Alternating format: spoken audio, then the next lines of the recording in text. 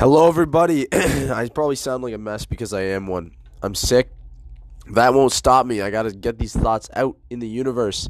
And speaking of, for the podcast this week, it's going to be on my thoughts.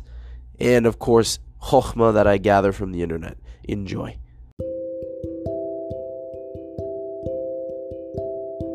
Okay, folks, let's cook. I'm going to first teach you about something called the Mary's Room problem. For those that have listened to old episodes, I've talked about this a couple times. I'll tell you my story. There's a woman named Mary. She knew theoretically everything about color, down to the electromagnetic wave. However, she lived in a black and white room. She had never seen color, but in theory, she knew everything about it. One day, she opens the door, and she sees color for the first time. And Mary says, "Now I understand what it's like to see color." What does this show? When we extrapolate this, it teaches us that we can know something in theory, but we don't truly understand it. It's like when parents would say, "Time flies," or "early bird gets the worm." And all these, there's a bunch of mannerisms and figures of speech that we've heard a million times, and we understand, we believe them, but we don't truly understand it. It's not until you do get something done ahead of time because you're early, then you go, now I understand what early bird catches the worm means. Or you become a teenager and you're like, now I understand what it means when time flies as a kid, and you always heard this. That is the Mary's Room problem, and it happens all the time. And it happened the other day because I was thinking, now often you realize it after you understand something fully. However, you can realize it beforehand. Like the other day, I hear all the time, delegate, so you are the CEO, so you are passive in your business, you're not working in it but on the business. I've heard all this in theory a million times. And I've even talked to people that they're like, this is so annoying, I hate this job. And I'm like, how much revenue is coming in? Can you afford to delegate out and pay someone to do that job? And then you do nothing except look for more leads? And they go, yeah. And I'm like, so in theory, I know this people, but I don't truly understand it yet. And to conclude my thought, I cannot wait to truly understand that predicament. I can't wait to be in that position. And it all started coming to mind because I'm getting a new venture going in regards to a rental property. And I just cannot wait to scale the business and delegate tasks out. I can't really do that with my personal training business because I'm a sole proprietor. I haven't built the brick and mortar that will allow other trainers to come in. Since I rent from a facility, I don't think they would allow me to have people come in and then I pay someone to train them. I just don't think that would work. But maybe one day I'll have a brick and mortar and I'll have that issue in the fitness space. I just don't think I want to do it right now. Plus, the return on investment's absolute schlock, fakakta on fitness. Returns better in other places. That's not saying people haven't made millions and billions in fitness. I'm just saying I personally like my odds elsewhere, which is why I'm doing real estate. The investing side, not the super active realty and other sides. All right, thought number 2 I had, and I had to write this down because it got me fired up. Our desires, they're actually there to remind us how much we love the process. Hang on for the next 3 minutes here. This will be a paradigm shifter at the end of my spiel. Listen up. Whatever it is you want long term, think of it like a performance at a theater. A big show, okay? Actors and actresses, they audition for a role first. Then they practice really hard for that audition. They get it. They study and practice for months and months. Then they dress rehearse before the big show. And they get on stage and it happens. The people watching, for the most part, they don't think about the sacrifice. They don't even care about the sacrifice. If it's a horrible, horrible show, they don't stand up and go, incredible sacrifice, all the way down to that audition you studied for. They don't do that. And because nobody thinks about the sacrifice, majority of people, and this is not factual, by the way, this is just an opinion or almost a guess. I'm just guessing because there's no studies out there surveying this. But I think most people don't want the sacrifice in life because they don't think about the sacrifice. We just see everything on a platter in front of the curtain. People want only the goal. And even those that do want a goal so bad they're willing to sacrifice, they just don't know where to start and what they should sacrifice to get what they want. So shift your perspective. Start wanting the hustle and the sacrifice instead of your goal. Want the hustle and the sacrifice. Why? Find others who also want it and then create culture. You will create culture within a group when you find other people that want the same goal, but also fall in love with the hustle and sacrifice. That's culture when a group of people come together like that. And don't worry, I'm going to tie this in. This is exactly what musical theater people do. They fall in love with the process. They find other crazy hustlers and they all joke about the misery together. That's the mind-blowing part.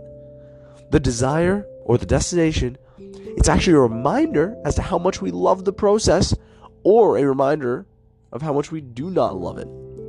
So again, let's use that analogy. When people are done the show, the actors and actresses are finished their show, they are reminded of how much they love that process because of what it gave them. And this is more now getting yin-yang philosophy here, is I'm not here to tell you one is better than the other.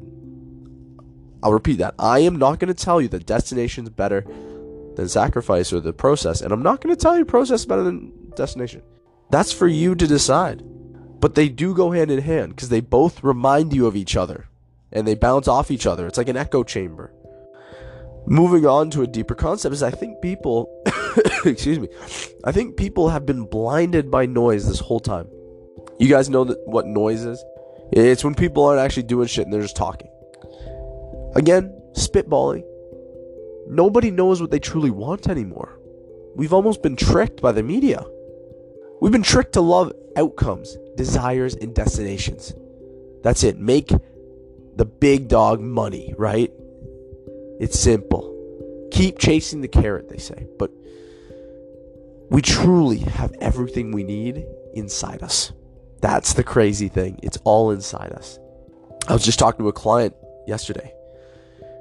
It's a dangerous trap when someone relies on external things or factors to be happy. I'm going to say it again.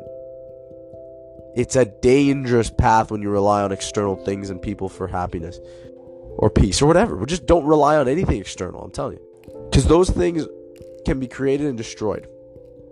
And it's like relying on the pillars to be foundation. What if they get destroyed? We need a good foundation. Well, how do we do that?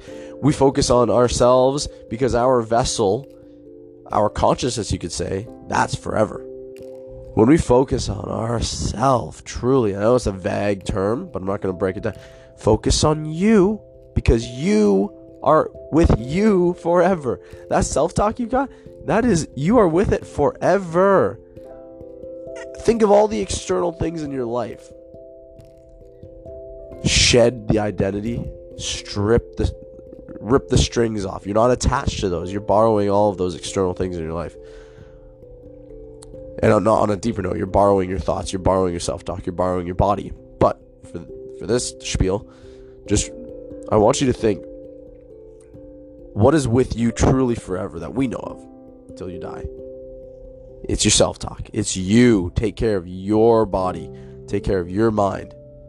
And that is how you become your own best friend. And that is how you don't fall victim to relying on external stuff so you're happy with the external stuff. Because one day it will go and you're going to be crushed. Your identity will be attached to those things and you will have no identity and you'll be miserable. Partially because you've been taught to be miserable because you've been taught to identify with things. So there's something to think about. You know what I'm saying? Wow. In a nutshell, the thesis there. Who knows? Maybe the process we like because it reminds us of the destination. Maybe the destination we like because it reminds us of the process. It's like I think a couple podcasts ago I said, what if someone delayed gratification so much that they actually never even got to the gratification part? What if their whole life was delaying gratification until they died? They never got to experience the nachas, the joy. But it's a paradox because then that person, if they get pleasure in the discomfort, knowing it will lead to pleasure, then that delaying gratification was joy for them. So they were actually joyous their whole life. So it's up to you whether destination or process is better, but think of that musical theater analogy. Create culture by finding other people that like the process or like to be in pain and discomfort. Find that community. And then that deeper concept is don't let the media keep pushing you to rely on external things for your pleasure. Comes from within, people. Comes from within, truly. I'm going to hit you with some TikTok stuff and that's it. If you had the whole world's attention for 10 seconds, what would you say? Every celebrity, every politician, every friend you've ever met, every stranger you've walked past, you had all their attention for 10 seconds. What would you say? I was thinking about this really hard. I still don't truly know. Like, it's like the genie giving you 3 questions or 3 wishes or whatever. Do you ask for people's time? So do you tell people in the 10 seconds, hey, I know this is crazy, you can all see me and hear me. If you want more, come to this page, come to this website, come to this Instagram. Do you do that so people can hear you for longer? It would work. Or do you just hit them hard? You could do something like, everyone give $1 today and we eliminate food hunger for the rest of our lives. Boom, cut. Like, you could do something powerful. Or you could say, everyone do a good deed to somebody today. Boom, you'd have the world just like one big positive place for one day. I don't know. Honestly, the analytical, logical guy in my brain says, shift them over to another platform. And I know you're not going to get full retention because people think it's some sort of shtick. But a handful will come over, and then you can actually team up with other folks and hopefully make an unbiased, which is impossible, but hopefully make an unbiased, good, loving, peaceful message. Or just create, actually, no, man, I just thought of this now. Maybe create a community. So, like, you get everyone over, and it's like, hey, everyone, welcome. This is crazy. You'll never believe this, but I just got this magic granted superpower to get all your attention, and now we're all here, so like we're a big group. Let's all like stay together, and maybe we have so many people listening to one platform. Let's vote on what we should talk about and change, and then you get people voting, and it becomes like a little mini digital society. I don't know, that'd be crazy. So moving on, this TikTok video talked about productivity. Now tell me if you agree or disagree with this. This guy goes, you don't need more self-help books. That's what he says. You need more productive habits, and I agree with that fully. I would rather someone read one book and take action for every month of the year versus someone reading 50 books in a year. I'd rather the first. So I agree. You don't need to read more self-help. Get those productive habits underway. But then he goes on to say, like, exercise daily. Doesn't have to be a lot. Set out to complete 2 to 3 things the night before. So you make a list of 2 to 3 things you have to do the next day, the night before. We've heard this route before, right? He says allocate 3 to 4 hours to do those tasks. Just, that's it. 3 to 4 hours every day. Like, put those in the schedule of task to do shit, 3 hours.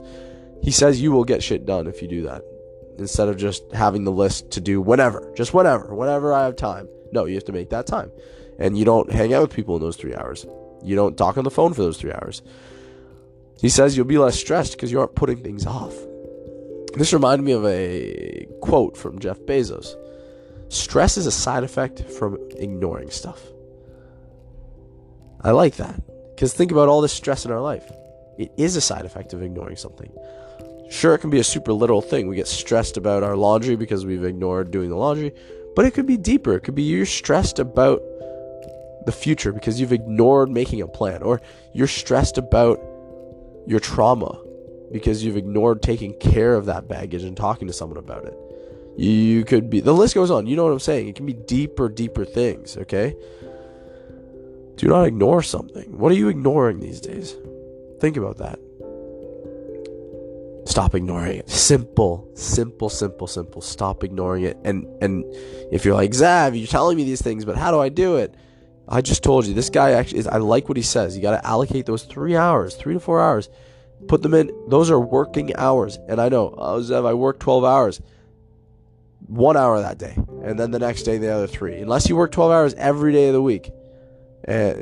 Literally 7 days a week, 12 hours a day. If that's the case, I'm sorry.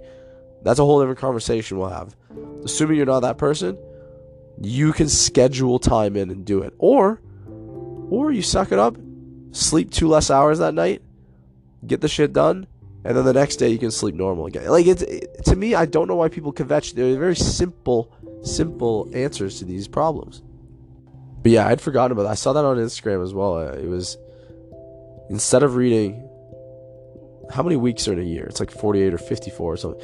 Let's say 48. Instead of reading 48 books a year, read one book and take action 48 weeks a year. It's way better. And it's funny because after I read that, I actually thought about these 3 books I have that are some of my favorites. Every year, I'm going to read those again. I've started to live like a monk again. And to me, I'd rather digest those 3 books that changed my life big time. I'd rather digest those year after year after year than just keep ripping new ones and be like, okay, I've heard that, I've heard this, that inspired me, but nah. Yeah. And I'm not dogmatic, like, I'll read a new book. I'm just saying, find the ones that change your life and keep reading them every year. You'll take something new from them every time. Folks, thank you so much. We're going to continue with this next time. You're the best. I didn't even give my famous intro, but if you've stuck around, Shalom Aleichem, good Shabbos, Shabbat Shalom, for all my goyim. Have a great weekend. Enjoy your Friday. It's time to relax and kick back. Folks, I love you, and you should love yourself, because it's very admirable what you've gone through to be exactly where you are now. You survived a lot. Folks, this was a pleasure. Enjoy. Take care. And for my future great grandkids, I don't know. Spread love. Bye.